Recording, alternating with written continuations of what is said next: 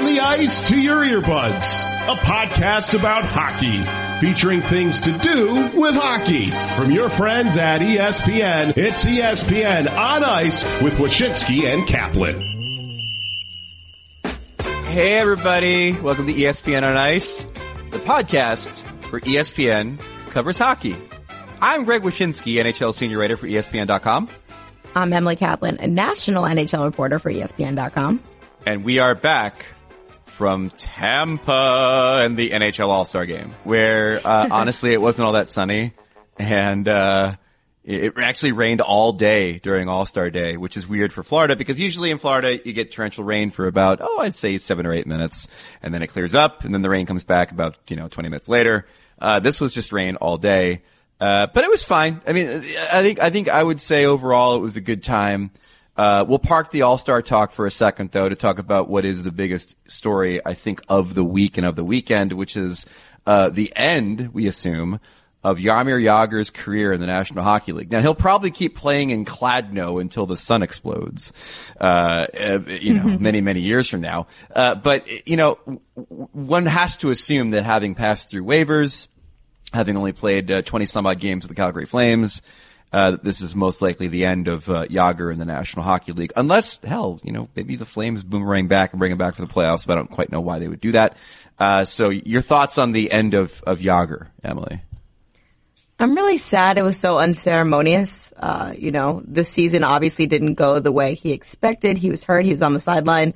What I do love is now that he is walking away, we can bring out what I believe to be better than, remember when Chuck Norris facts or Jack Bauer facts were a thing? That's what I feel like is rushing media right now. We got this list of 68 of them from ESPN Stats and Info. My personal favorite, Jaromir Jagr has reportedly been doing 1,000 squats per day since he was 7. That means he's done nearly 14 million squats in his lifetime. So, I'm glad that we can appreciate the Iron Man that was Jaromir Jagr. I hate to say this, he's been playing in the NHL before I was born. That's crazy. That's fine to say. He's been playing in the NHL before the majority of players have been born. I mean, right. Playing McDavid, anybody born, after 92 is born after the Jagr era began. So no shame there at all. No shame there, but look, it's crazy too across all sports. The thing is that I think it was the NBA, there's no one playing in his draft year. Football, definitely not. Emmitt Smith was, I think, drafted in the same year as Jagr. He retired 13 years ago. The stat I thought was real interesting, because obviously, when it comes to Jagr, the longevity is the key. To be honest with you, in the book I did with Dave Lozo and Down Goes Brown, I think we had him either 18th or 19th overall in NHL history, actually behind Alex Ovechkin. Now keep in mind, this was a book that was written with a formula. It weighed heavily in the modern era. And all that stuff. So I think that's probably where we got that from. But I mean, he's a top 20 player. The longevity is the key. And my favorite stat about him that I dug up. So in 2011, when Jagr was 39, through this season when he was 45, he had the same points per game average as Matt Duchene and Jonathan Huberdeau, and a higher one than James Van Riemsdyk and Ryan Johansson. This is a 39-year-old to 45, and these are young pups. Young offensive pups versus him. I've constantly been in awe of his longevity, but also in awe of, and this is one of my favorite things about hockey players. You saw it with Steve Yzerman. You see it with other guys. The dynamic scorers that change the way they play as they get older, knowing that they can't simply just skate past guys anymore. Mm-hmm. And in Jagr's case, it was back in the day, he was a comet. He played like Ovechkin does, where he would come down the wing and he would fire a shot or he'd deke a guy out of his skates or whatever. And he was such a powerful, fast player.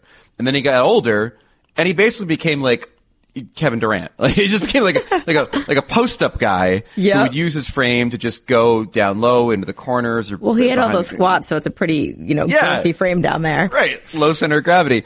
And changed the way he played and became an extraordinarily effective player that way. So, I always appreciated that about him. Then on top of that, just we wouldn't be talking about Jagr today, were it not also for Jagr being Jagr.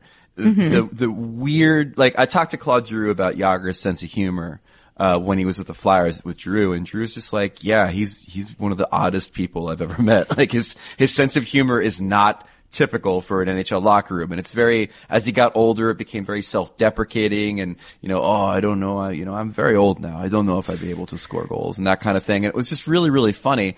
And then on top of that, just like the rock star thing. I mean, we're a couple years removed from the Czech model that tried to blackmail Jagr with a photo of them in bed, that she put on it, that she claimed she had and was going to give to the media. And then Jagr just like put the photo on Instagram and said, bring it. It's just like, he was such a rock star, the mullet, the whole thing.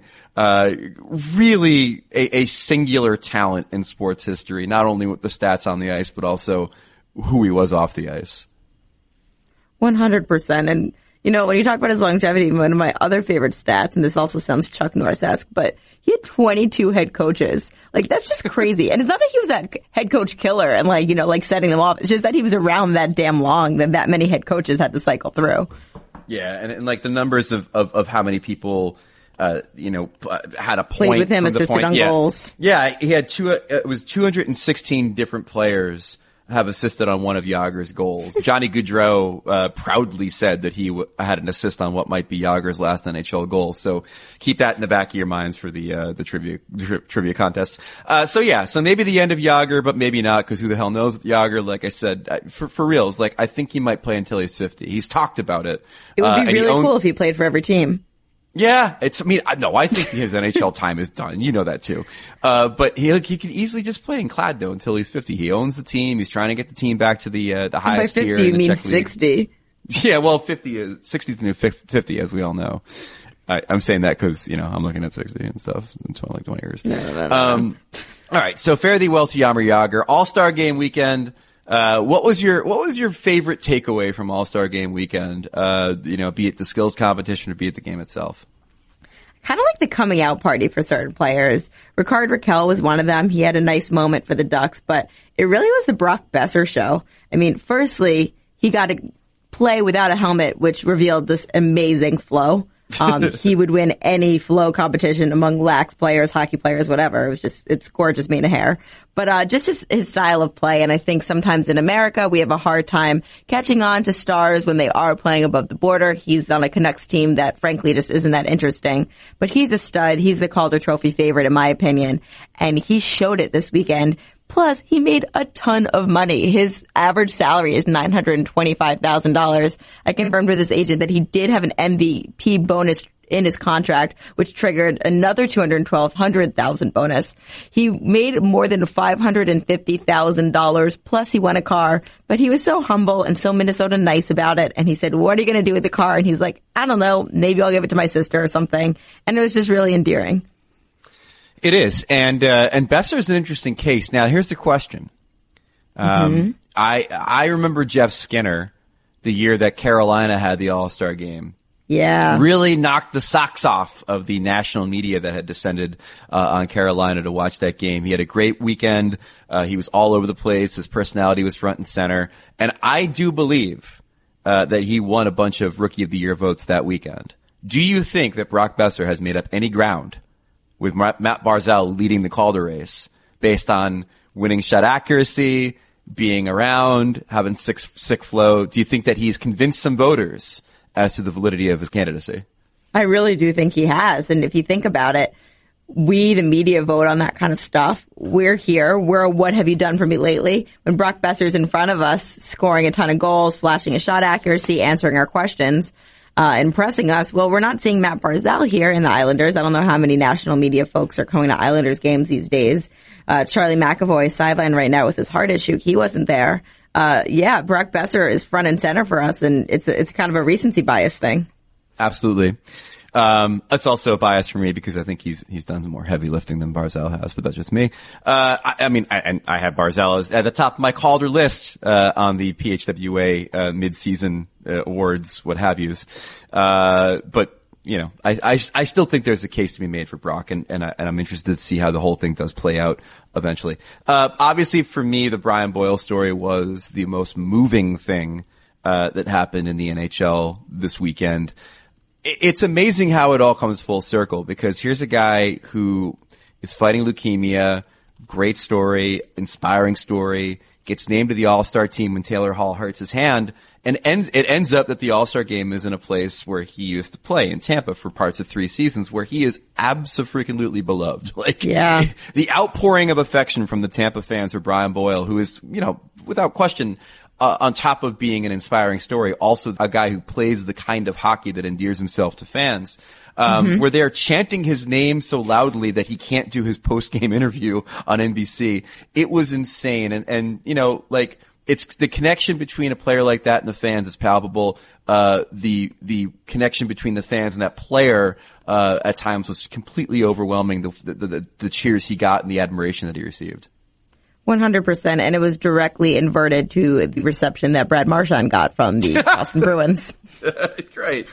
Now, let's talk about this. So, where did you stand on him being at the All-Star game, being that he was in the midst of a 5-game suspension? I vacillate. I think part of it is like, look, you deserve to be there. You had a great year. All of this happened before you go and you concuss Marcus Johansson in what was kind of a dirty play.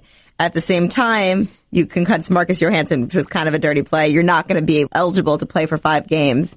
It just seemed kind of inappropriate for him to be there when it was a celebration of the game's biggest stars and all that's great in hockey. At the same time, God bless Brad Marchand, the little ball of hate, who just embraced it and blew kisses to the crowd and understood that he wasn't quite welcome there, but he's like, sorry, I'm not sorry.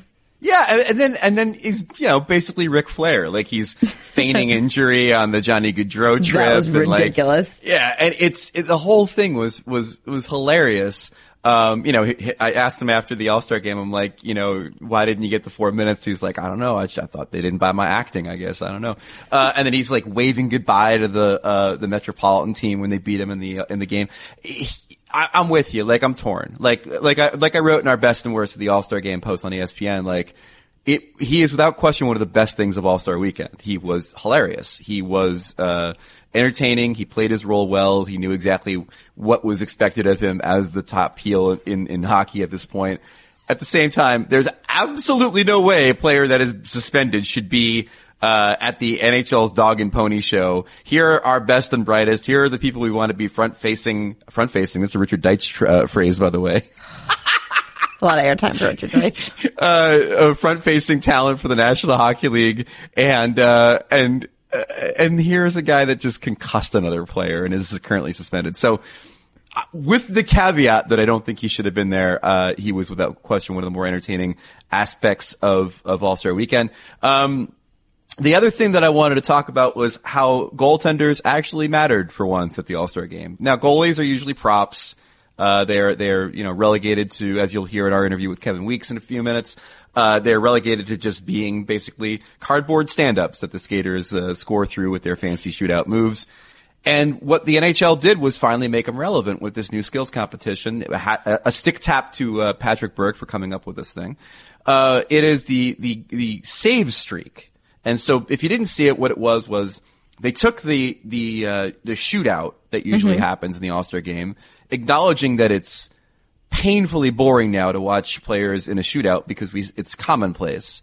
Sure. And they said, all right, we'll take the shootout and then we'll put the spotlight on the goalies instead of the shooters and say the goaltender who saves the most shootout attempts consecutively will win the competition. And it wound up being Marc-Andre Fleury. They allowed the goaltenders to pick their own music. Fleury picked picked the music from Frozen. He picked Let It Go for his daughters, and it was a really charming moment. And it put the focus on the goalies in a way that I can't remember outside of that ridiculous everybody wears their uniforms and gear goalie race they had that one year, in ways that the All-Star game usually doesn't. And I really appreciated that because they do deserve a spotlight, and I would love to see the event come back next year. Yeah, speaking of events, I do think that we are going to see another tinkering of what's in the skills competition because the NHL just can't figure it out. And one of the more interesting storylines on Saturday morning was the NHL and Patrick Burke scrambling to fill rosters for these events, specifically 2 of them, the fastest skater and the hardest shot, because nobody wanted to do them. They could use any excuse they wanted for fastest skater. Maybe I'm going to blow a hammy. Maybe I'm going to embarrass myself. I think they just didn't want to. They knew they were going to lose to Connor McDavid.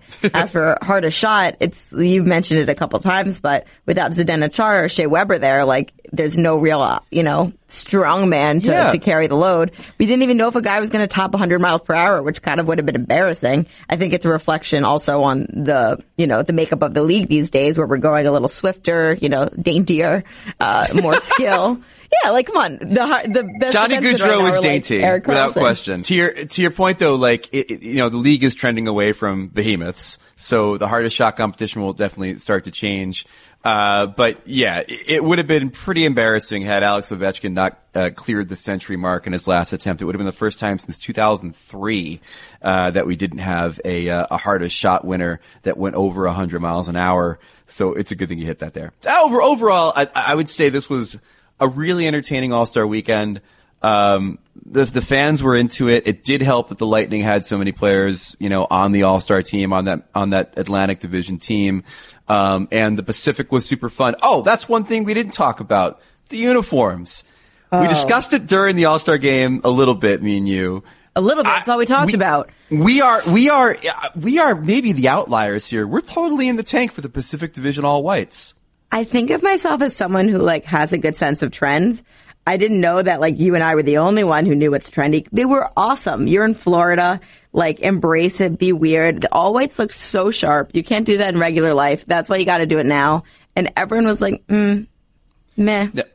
All white uniforms, the white gloves, the white pants. You had the splash of color on the socks and on the shoulders. They could have gone to Diddy's party in the Hamptons afterwards. It's very chic.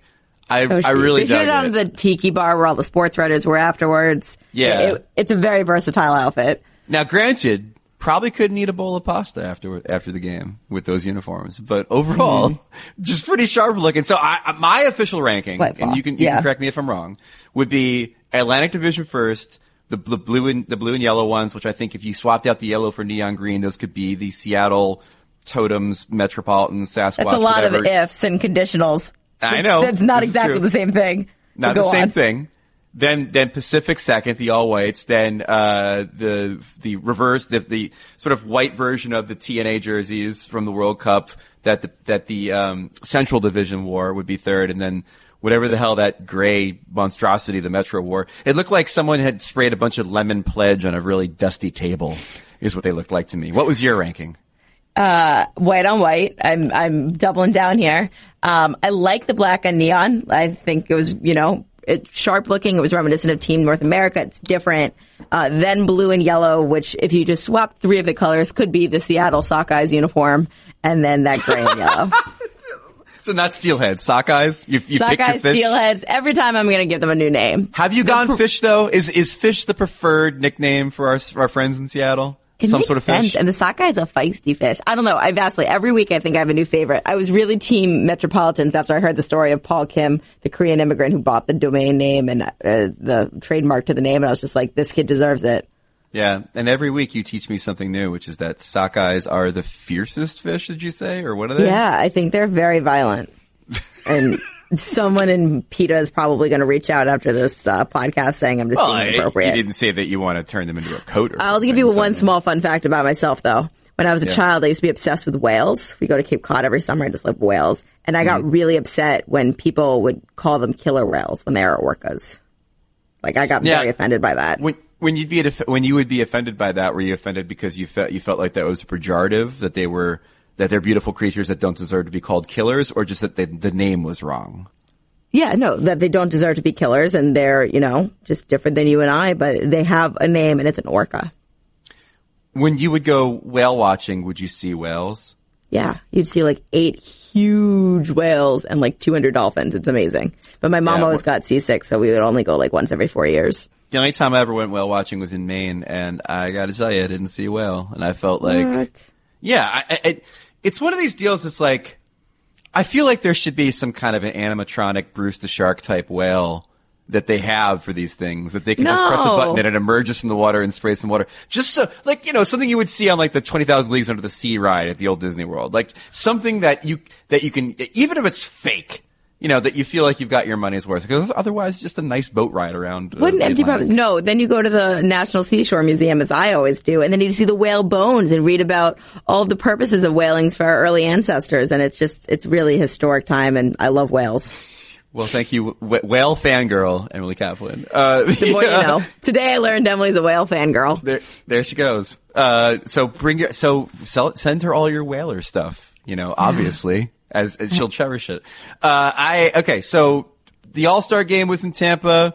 The All-Star game was in some ways a celebration of quality goaltending. Who better to talk to about all this than Kevin Weeks, analyst for NHL Network, a former goaltender in this very National Hockey League we watch, and of course, as we talked about off the top of this interview, a former member of the Tampa Bay Lightning. I love playing here. Yeah.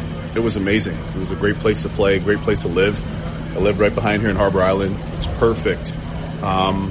We had really enthusiastic fans even then. Yeah. We had a tight-knit team. A lot of us were young players. I mean, though Vinny was obviously a young superstar in the making. Right. Richie came in and was really a young star. I think he had 65 points his rookie year, if I'm not mistaken. Yeah. But very mature, and obviously they're friends going back to their time playing at Notre Dame and playing in Rimouski together.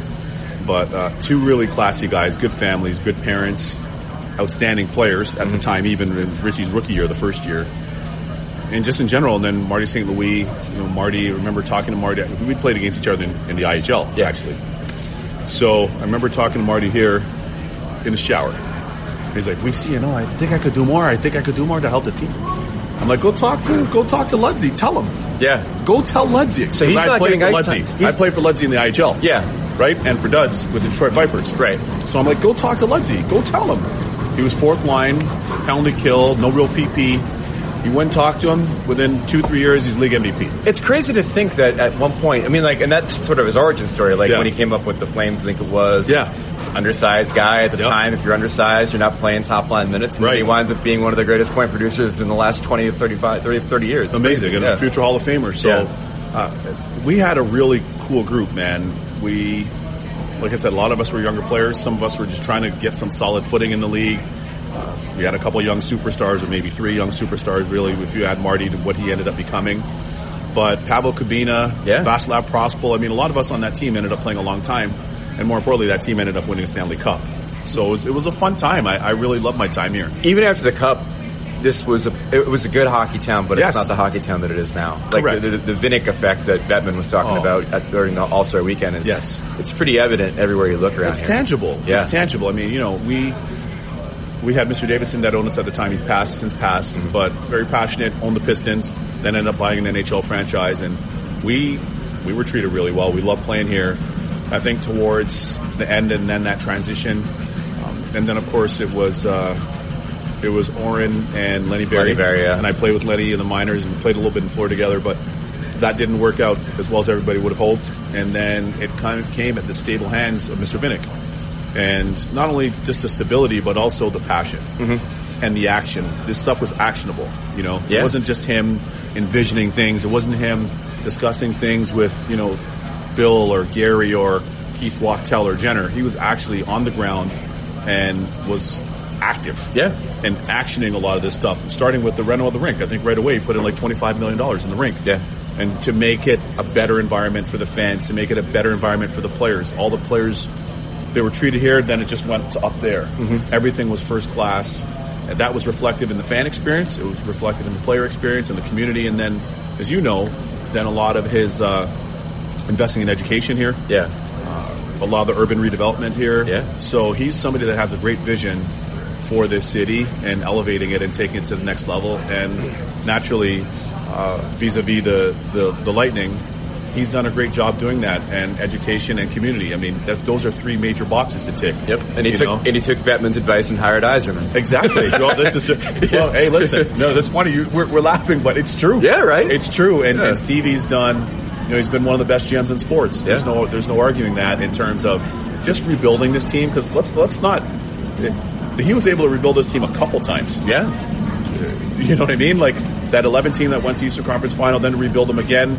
Then going to a cup final, and also keeping doing it in a way. That's what I was saying. Keeping them together in a cap era is the real amazing thing. I mean, the Stamkos contract being what it is. How about Kuch's contract? 3 years, 6 or whatever that is. It might be a little concern down the line, but for right now, you got them on the bridge. You've got a clear cup contender. If you can, the whole point's to win. Totally. And then you figure out the details, right? That's kind of how it works. Exactly. And then what he did with Vasi. Yeah. Look at Vasi's deal for what you're getting return on investment. Yeah. What you're paying Vasi versus what you're netting in your return, and just understanding as well, I might add, that pipeline of prospects, with many of which are players, but then also complementing them with good veterans, right?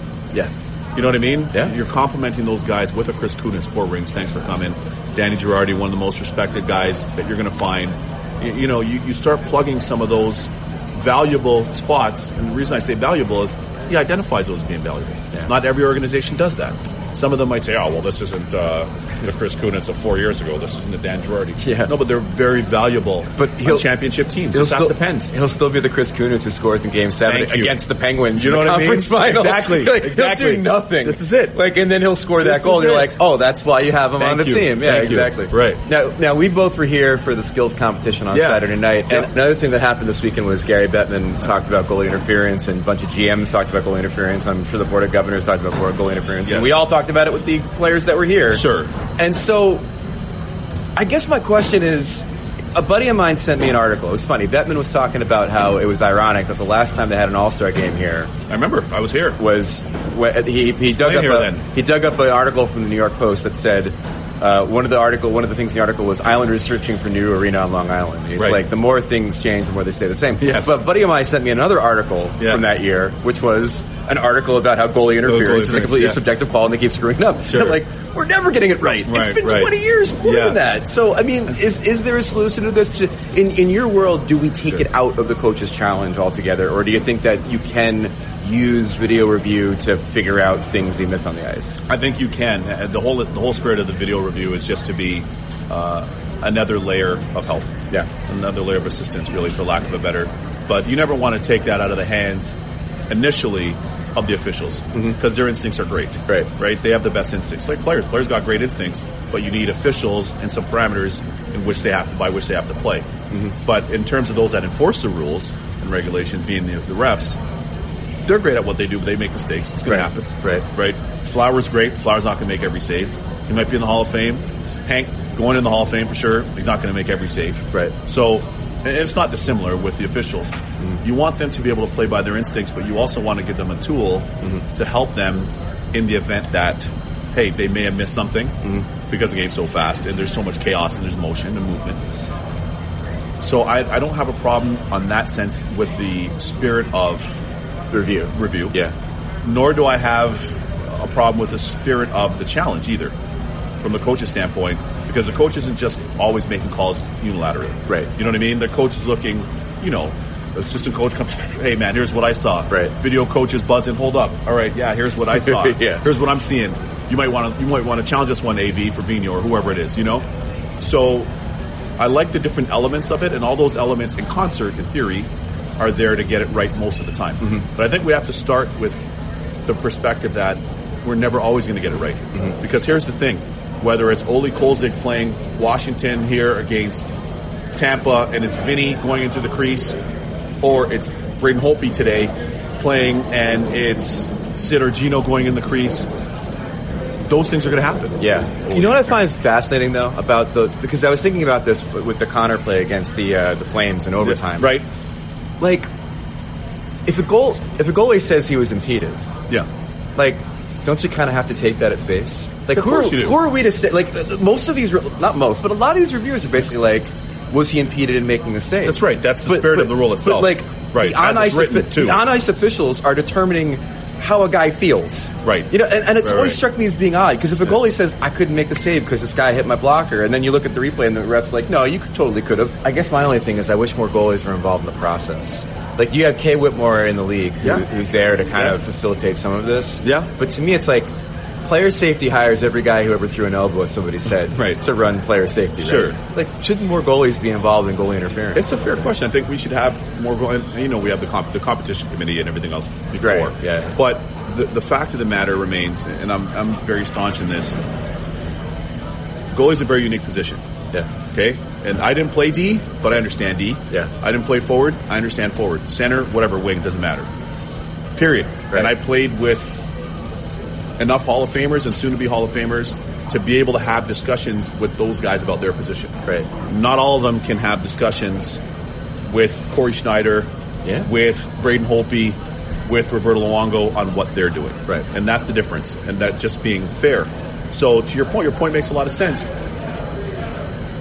Anything that you do that involves goalie, you need to speak to goalie. Yeah.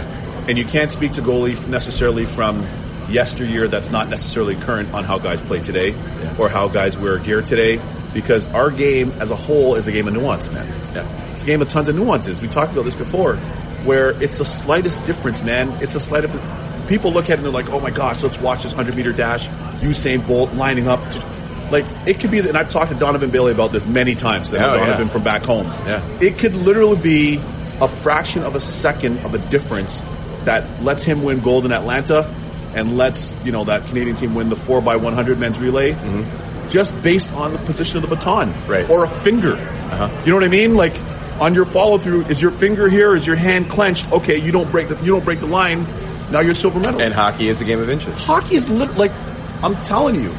Well, thank you, Kevin Weeks. No problem, man. Our thanks to Kevin Weeks of NHL Network. You can watch him. Good stuff. When he's there on the NHL Network. I never know what the schedule is for any of the people on NHL Network. I turn it on one night and it's I love that on-the-fly commercial, though. Oh, yeah. With Jamie Hirsch. Ruppert, not those flies. It's Witt. All kinds of guys on the NHL Network. And gals. And gals. Not enough gals, by the way. Yeah. Jamie does. Well, one of the things that I got blowback on in our best and worst column was the idea that Hillary Knight should have been part of the shot accuracy competition instead of just demonstrating it. And the thing about it that I don't get is what part of putting the women's players on equal footing with the men's players for a millisecond don't you understand? That elevates them. It's the same thing I've always said about trying to get Hillary or one of the women's players on a panel on NBC or the NHL Network or whatever. The minute you invite, a woman to that party in a capacity other than host, then it's their opinions are very valid and should not be ignored. That's how I've always felt about it. One last thing on that. We do have an interview with Amanda Kessel later, but I hate when they go on the show and they're on NBC with Catherine Tappan and Hillary Knight has to wear her Team USA uniform as if to remind us who would this girl be who's just talking? Oh, wait, she's an athlete. That's it. Right. Yes. Here's her jersey. Her authority. Yeah. As you can see, she is a hockey player and should be treated as such. Never do that with a guy. It's kind of a hockey problem, right? Cause I've always talked about the fact that when other athletes in other sports, when you see Aaron Rodgers in a commercial for whatever, he's just Aaron Rodgers. He's wearing flannel, most likely. Mm-hmm. When you see other players in other sports, any NBA guy, Steph Curry's in a commercial for some fancy water. He's just Steph some Curry. Skinny jeans and a leather jacket. Yeah. Whenever there's a hockey player pitching a product, they have to be in their jersey or else there's no way, it's like a nationwide car rental commercial and it's what? Jack Eichel. And he's hey everybody. And he's wearing his Buffalo just got off the practice rink. Yeah. It's always that. Unless it's for Adidas. And then it's they're in their street clothes or their Adidas. Well, they can let PK wear his hat, which has now become his jersey. That fedora has become the staple of PK. Yeah. So there you go. It's more of a hockey problem than anything else. But yeah, there's no reason why she had to wear a Team Speaking of hockey problems, should we talk about goalie interference? Yeah, we got into it with Weeks a bit, and that was a hell of a segue. We got into it with Weeks a bit about goalie interference. Listen, the biggest bummer about this whole weekend is the fact that so much time was spent on goalie interference. The McDavid play in that game against Calgary had happened a week earlier, and obviously it was a huge topic of conversation. But someone, Vince from the NHL Stats and Info, sent me an article from around 1999, which was the last time that we were in Tampa for the All-Star game. And lo and behold, talking about goalie interference. It's amazing. Never going to end. I feel like the issue that Bettman brought up, and if you didn't see his comments, Bettman basically said, don't search the replay to death. Don't try to get it down to the pixel. Don't overanalyze. Simply look at it from a general point of view and tell me, whether or not you think that there was goalie interference, and don't try to find some minutia in the play, that is going to overturn a goal. You and I discussed this.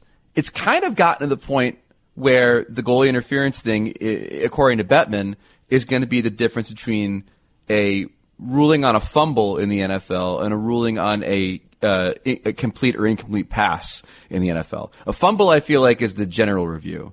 Does this feel like a fumble? Is this a fumble? Can we say that the knee is down or up?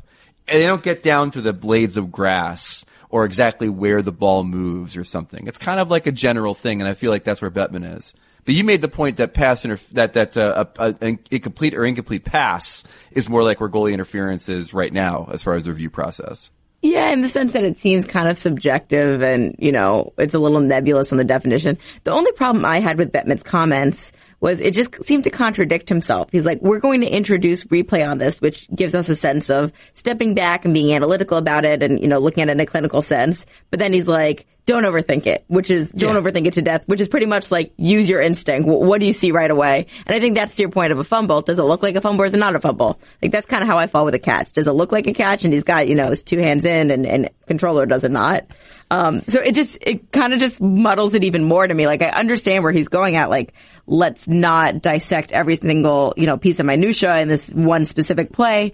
At the same time, you're inviting that when you ask for replay. Right, and that's the thing. I don't understand the purpose of replay if it's not to study and overanalyze the play to see exactly what happened on it. I mean, It seems to kind of defeat the purpose. So I understand what he's saying, which is that the spirit of the rule is that there needs to be conclusive evidence to overturn a call on the ice, and I think in some cases the on-ice officials seem to not find something conclusive, but it kind of feels a certain way because of the things they've seen. And yet that's even contradictory to what he said, which is that the exploration for something conclusive is something that he believes they shouldn't be necessarily doing. I think what we're both getting at here is, goalie interference is a subjective call that's been debated for years. The problem right now for the NHL isn't whether the approach to goalie interference should change within the replay apparatus.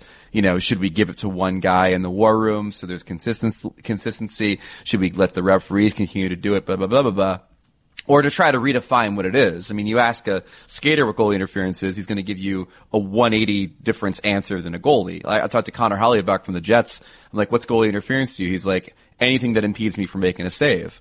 All right, well, that's like anything that ever happens to a goalie. Like a golie would say a guy chewing the guy chewing popcorn too loud over in section 101 impeded me from making the save.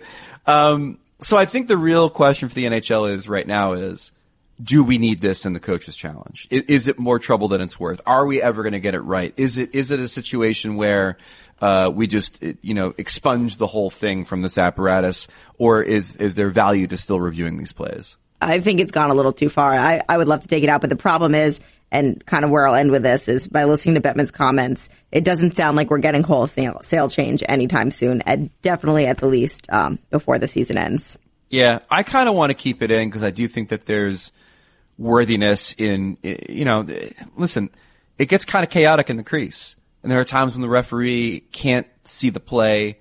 There are times when there is contact made and goaltenders deserve to have their day in court, as it were, as to whether or not the goal should count. Or they're 90 seconds in court. Yeah, right. Or they're, 3 minutes because they can't get the iPad to work or whatever it is.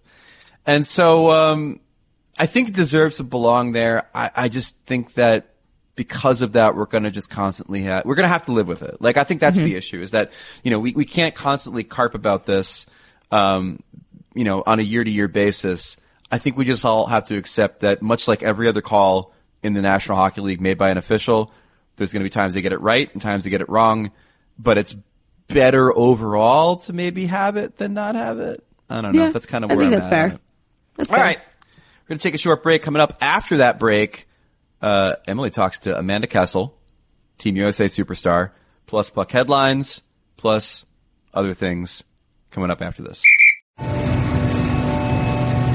I love sports. I just wish they could be with me always. They say you don't choose the app chooses you. It is everything I could ever want in a sports companion. It can stream the games and shows that I love, and it's there whenever I need it. I never thought I could find an app that loves sports as much as I do. Until now. Download the ESPN app to stream ESPN Radio and all the ESPN networks now. And we're back on ESPN on Ice, the podcast where ESPN covers hockey. Greg Wyshynski, Emily Kaplan, and Emily, you had the opportunity to speak with Amanda Kessel. I did. I didn't realize that the U.S. women's national team was training about 30 minutes outside of Tampa. They've been there for the last couple months before they head to Pyeongchang on Wednesday. So I went out there. I went to a Starbucks outside. I am giving this information as a disclaimer for all this natural noise. There's some birds chirping and phones ringing. But I sat down with Amanda. It was the day after she did the skills competition. I asked her, how did that all come about? So about a week ago, general manager of our team, USA, contacted me and was like, would you be interested in demoing something for the NHL All-Star Skills? Of course, I said yes, but I was very, very nervous. And then it kind of came together quickly. And like I said, I was like way more nervous to do that than playing any game. Really? Yeah. I don't know. It's like one of those things where it's like the spotlight's on you 60 seconds, and it's not like something that you're usually doing in a game. Like I was doing like puck handling, and this new thing with skates and putting it through, and it's kind of lacrosse style. You did pretty well, though. I think you could have given them a competition if you actually competed in it. I don't know. I would have maybe been middle of the pack, maybe, or you would have had to pick it up and put it under stick like Eric. Yeah, maybe not coming last. That's my goal. What is this Olympics? What makes it different than the other ones you competed in? I got a little experience now and know what to expect. And I think for me, it's like a fresh start. Our last Olympics didn't end up how we wanted it, but it has nothing to do with, how this Olympics can go. What kind of reaction did you get from, what you guys did last year? Mostly everything good. Maybe there was a few tweets here and there where people were trying to didn't really understand like what we were actually fighting for, trying to compare us to the men, and it wasn't like we were, saying that we think we should be getting millions of dollars or anything like not that. Apples to apples. Yeah, and we understand that, but most people were like super pumped for you, proud of you, and very, very supportive. Our thanks to Amanda Kessel for joining us here on ESPN on Ice, and of course, best of luck to the U.S. women's national team in Pyeongchang, where they will inevitably win gold because I'm not there. I was there the last 2 times. I couldn't get pissed off about it in 2010 because after they lost to Canada, the Canadian women's players came back on the ice with magnums of Molson and cigars. And that was really cool, and I'll never forget that, and I'll also never forget how the Canadian media got all schoolmarm about it and criticized them. Oh, how dare they smoke stogies on the ice like they're an NHL owner. And then in 2014, I just wanted to jump in the Black Sea and end it because of the way that they lost to the Canadians. the puck off the goalpost on the empty netter chance, the penalty, it's just the worst. And I really, really thought that I was going to see a U.S. team win hockey gold in person. I have not seen that yet. So undoubtedly, because I am not there in South Korea, they will win this time. Yep, that's it. That's definitely it. You've solved the problem. You've solved the problem. All right, it's time for our favorite segment every week. Phil Kessel loves hot dogs. Good one, Randy. Good one. From Phil Kessel's sister to fake headlines that we are inspired by from Phil Kessel. Exactly. A Kessel to Kessel, if you will. Phil Kessel Loves Hot Dogs is, of course, our weekly look at media hype in hockey and the most hyped media stories. And this one comes from the NHL All-Star Weekend. And it's about ye old Pirates, the Scalawags and Buccaneers, traipsing through the streets of Tampa. The Tampa All-Star Game was held during Gasparilla. How would you describe Gasparilla? Gasparilla to me is anyone who's ever seen SantaCon in New York or maybe St. Patrick's Day in Chicago, and you just have that, which has just turned into a bunch of drunk people on a glorified bar tour just in matching costumes. And that's pretty much what it was. They descended upon it. I mean, I was walking downtown Tampa on Saturday to go from one hotel to another, and all I just saw were drunk people ordering Ubers, ready to go home and figuring out where they could get fries because they were hungry. Swap out Guinness for rum. Yes. Swap out green stockings for fishnets, and then add in all the pirate puns. Yeah, pirate puns and pirate ships firing fake cannons at each other, and you've got Gasparilla. I mean, it was a fun time, but the reason why it makes the Phil Kessel Loves Hot Dogs segment is there was all this discussion about pirates and pirates and pirates and pirates coming into this thing and how it's going to be super fun. We didn't see any damn pirates. There's no pirates. Where are the pirates? There was inside the arena for the NHL All-Star game. There were 2 pirates. One was Eric Karlsson and one was Victor Hedman. Other than that, nary a pirate throughout the entire day. No pirates descending from the ceilings on grappling hooks. No pirates trying to steal the opening puck as if it's pirates' booty. None of it. No pirates in the arena. Pirates outside? Yep. Inside the arena? Nothing. And it seems just so weird to have all this coverage of the Pirate Festival leading up to the thing, and then inside the All-Star game.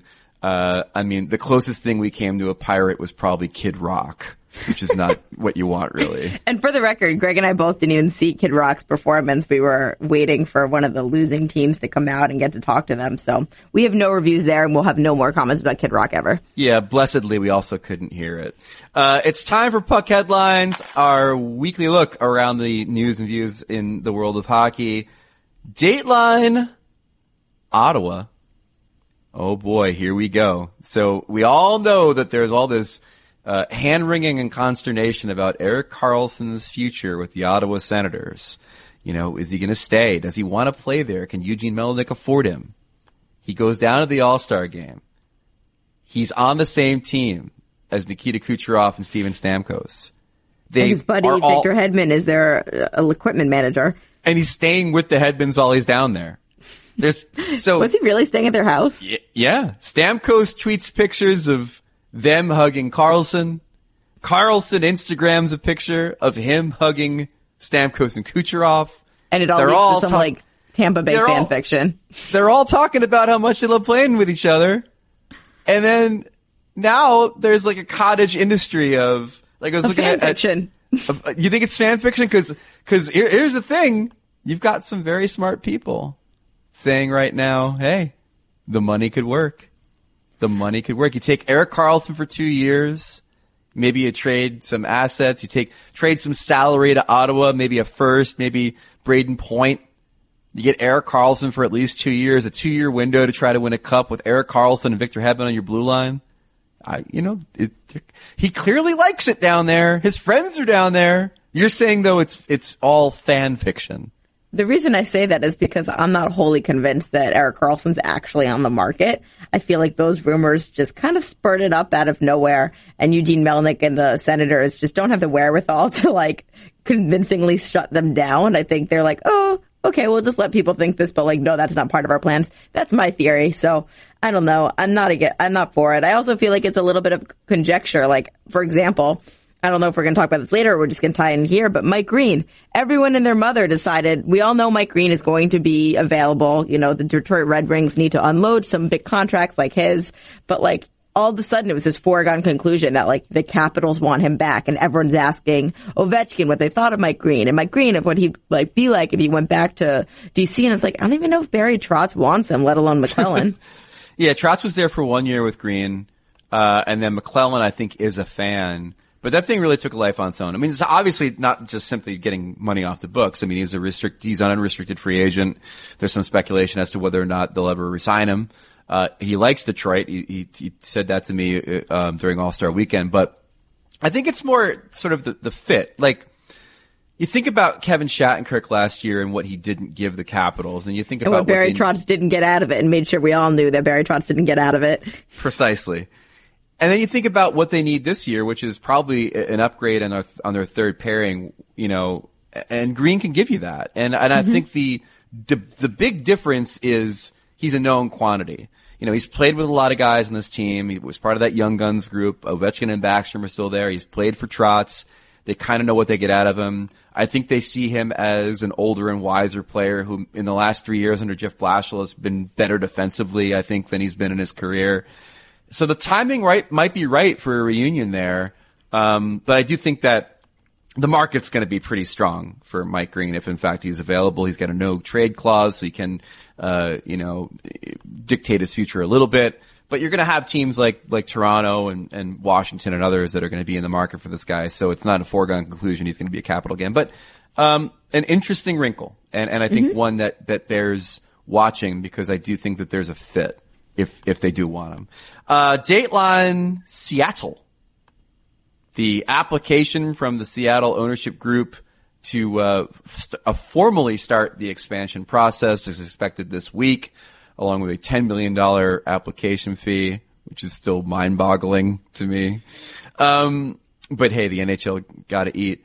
The big news over the weekend, though, from Gary Bettman was the fact that the Seattle team is going to have the same expansion draft that the Vegas team did. So, you protect 3 defensemen, you protect a certain number of forwards, everybody's backup goalie will be available to Seattle. And that is obviously good news for Seattle and interesting news given that you figure that some of these teams would be super pissed off how good Vegas is this season. Well, that was the other interesting thing that Gary Bettman said. He's in this press conference and he's like, we haven't gotten any negative feedback from other teams in regards to how the Vegas expansion worked, which obviously worked out pretty damn well for them. And I'm like, is there no negative? Are they just not telling you about their negative pushback, or, are you just not listening to it? Like, there is some in the league. Look, everyone has this also a foregone conclusion. We've skipped a couple of steps. It's like, yeah, well, if they get the same, draft setup, then Seattle's going to be super successful. I think that's contingent on a lot of things. I think that George McPhee crushed his selections. I think we're giving a lot of credit to future Seattle GM that he's going to do an equally great job.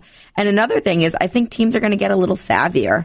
I can't remember who said it. Maybe it was in Elliot Friedman's 31 Thoughts, but I don't think teams are going to overthink it this time. Like, it's just one player you're giving up. Stop making all these back-wheeling trades and deals like you saw Chuck Fletcher did just to protect one player like Matt Dumba, and maybe you're screwing up your whole farm system and lose a player like Alex Tuck in the process. Like, I think we're going to see a little more savviness this time around, so that's interesting. But yeah, Gary Bettman gave his updates on Seattle. Once again, it seems like an inevitability. It's going to happen. I'm excited. Go Sockeyes. Go Metropolitans. Sasquatch. Go Sasquatch, indeed. And it should be fun. I think the other interesting thing, I guess this is sort of Dateline Quebec City, is, it's become pretty clear that the geographic needs of the NHL, insofar as adding a team to the Western Conference, and ensuring that if a team might need to relocate, Arizona, they're going to be moving to another Western Conference city. It's pretty clear that they don't want imbalance. I'm sure that's a lot of the Eastern Conference GMs and owners letting them know that the imbalance is a bad thing and an unfortunate and unfair thing. Mm-hmm. So when Seattle comes in, they're going to be in the West. If the Coyotes have to move, I'm guessing it's probably Houston. And Quebec City is still on the sidelines. Bettman said that their application for a team is no longer being considered at this time. And I think the geographic needs of the NHL is one reason why. Finally, before we get to this last one, Dateline Professional Hockey Writers Association. Real briefly, there was a discussion at our meeting this weekend about the transparency of postseason awards voting. You're being very transparent for revealing this conversation about transparency. I am very transparent in all forms of life. This has been a raging debate within the PHWA for years. Every year that I've been a member of the organization, we've discussed it. The wind does seem to be blowing towards transparency. But what's your thoughts? I mean, I don't know if you were a voter when you were covering the NFL for any of their awards. I don't even know if they have awards.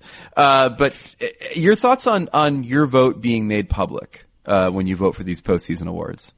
I'm all for it. I think, the reason we do this, honestly, is just, it's a back pad exercise in itself that we are so knowledgeable about hockey and we deserve to have a say in, how people are treated and how people are recognized in hockey. So look, if we're going to do this whole thing, let's give it some transparency. And there's someone voting a certain way, we should know why. I know there's a couple news organizations. I know the Washington Post is one. I believe the LA Times, that doesn't allow their writers to participate in it because they think it's a conflict of interest, to which I say, everything's a conflict of interest these days. I just don't understand. But yeah, I'll show you guys my ballot. I'll tell you how I voted. I got Brock Besser as my Calder Trophy, leader right now. And I told you guys why. Yeah, because it's Matt What's Flo. so wrong with that? I said John Klingberg as my number one defenseman, and I totally stand by that. The only thing I understand, with the Post, I've discussed this with Post writers before about the postseason awards.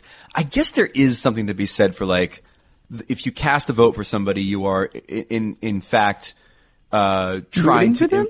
Well, not rooting for them, but pushing them closer to a performance bonus. Like, that's really the issue for the post writers, is that if you vote a guy for MVP, then you are, basically acting on his behalf to try to get him a bonus in his contract. So I get that. I don't think it's necessarily fair to the writers because they're only one of hundreds and hundreds of votes, but I kind of get it. The devil's advocate position on transparency has been, well, if I'm a beat writer, I don't want to put my votes public because I don't want to create weird dynamics within the organization. I don't want Zdeno Chara coming over and intimidating me because I didn't put him, second or first in my Norris ballot and that kind of thing. So I understand that, but I think overall the biggest gripe is I don't want the hassle of having to explain my vote, and you lose me there. Like, we are most of us are paid for our opinions. Not all of us are straight news reporters. Most of us are paid for our opinions, and we put an opinion out there. It's expected that we need to be able to defend that viewpoint. And this is essentially what voting is. It is casting a vote for somebody, saying this person deserved to be here on this ballot, and then being able to articulate or defend why that is. And if you can't, then maybe you shouldn't have put that person on your ballot, or you shouldn't have a ballot altogether. Because that's what it essentially is our opinion on paper about a player. It's what we do every single day in this job, although maybe not on paper, maybe digitally. And we should be able to do that, when we put these award votes down, because at the end of the day, like, it's an honor to have a vote, and it's a big deal to be able to name the winners of some of these awards. So it's, I'm all for transparency. I always have been, but I do acknowledge the other side of the equation. Finally, Dateline. The NHL playoff system. Where do you this became a topic of conversation, I guess, because there's going to be some teams that'll once again be screwed by the wild card format, particularly in the Central Division, and some of these GMs will probably make a stink about it. Like, if Chicago doesn't make the playoffs, they're 1 point out of the wild card, but they would have made the playoffs in a 1-8 format. You best know that Rocky Wirtz is going to say something, or more likely, the John team president. McDonough? Yeah, John McDonough over there. We'll say something.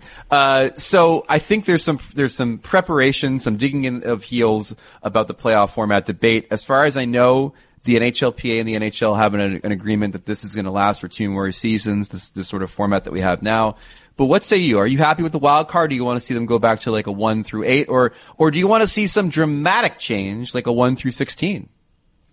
I think I'm fine with as it is. I think in any format you're going to have some inherent flaws, and this seems to have the best cushion for market correction of some divisions being better than other divisions in this specific year. So I'm okay with it. It was a topic of conversation this week, but every time it came up, it seemed like Deputy Commissioner Bill Daley and Commissioner Gary Bettman just shut it down and said, "This is what we're going with. This is what we got."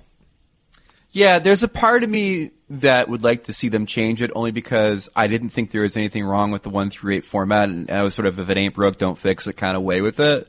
And I do think that certain teams do get screwed. I know where this is coming from. It's coming from a guy like Barry Trotz, who finds it to be beyond the pale that his team needs to face the Pittsburgh Penguins in the second round of the playoffs in consecutive seasons. And I understand that viewpoint. Like, you'd like to get at least to a championship round with that dumb franchise at some point. But that said, like, where I think it's worked is the encouragement of first round rivalry matchups. I would much rather watch, 2 teams in the Central that are geographic rivals than watch some of the matchups that we had in the past where it's like, Ottawa and some other team. Who does Ottawa even play? Yeah, just Ottawa, basically. The Rangers, all right? But you know what I'm saying? Like, to have Blackhawks Blues in the first round is a pretty dope thing.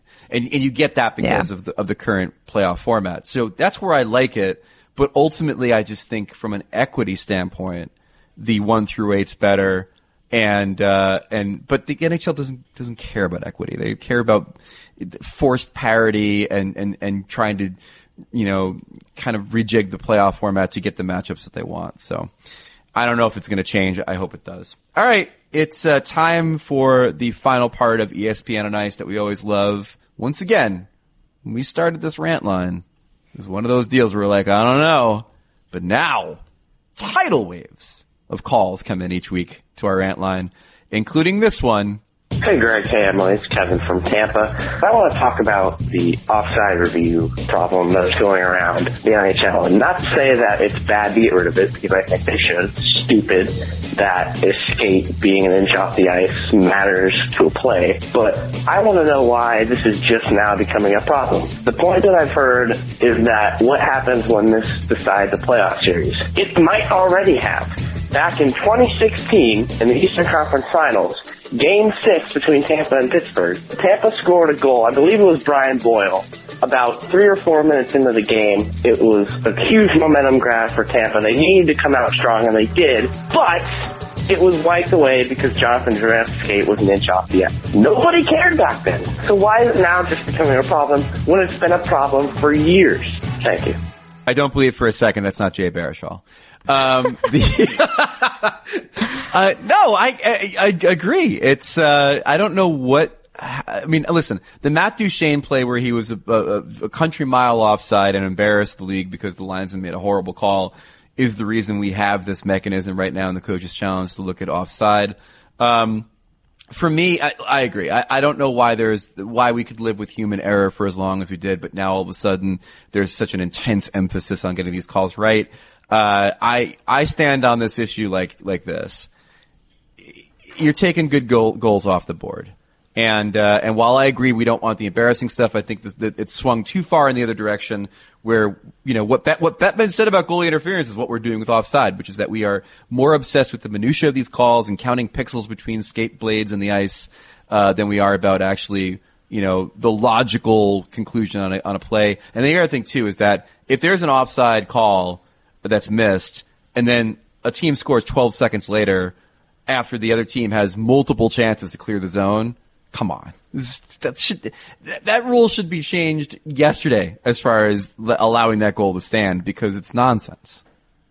As for your point that no one cared about the Jonathan Drouin play, it's funny. I literally last week read a story in the Pittsburgh Post-Gazette where I think it was Carl Hagelin, like they brought up that play and he's like, yep, we've had pretty good luck in the playoffs. So people are still talking about it. I think it's just one of those things, you know, like Greg mentioned that in 1999 we were talking about goalie interference, and in 2018 we're still talking about goalie interference. It's just been on the table for a while, and there just hasn't been a groundswell enough to, you know, ask for reform. Yeah, talk about other stuff like the trapezoid. Anyway, this is ESPN on Ice for this week. Thanks to everybody in Tampa for being so sweet and saying hi, and the people that came out to the meetup that we did with Raw Charge on the rooftop of Fly Bar. That was a good time. And we'll talk to you next week with more fun and merriment and all that good stuff. You could find me on Twitter at Wyshynski. You could read our stuff on the NHL side of ESPN.com. And please do leave reviews, positive or negative, but mostly positive, on iTunes so you can help people find this silly show of ours. Appreciate ya. That's what every NFL player used to say. So there you go. Greg Wyshynski, lover of seafood. Emily Kaplan, lover of whales. We'll see you next week. Bye. This has been ESPN on Ice with Wyshynski and Kaplan. Subscribe to the show in the ESPN app or Apple Podcasts.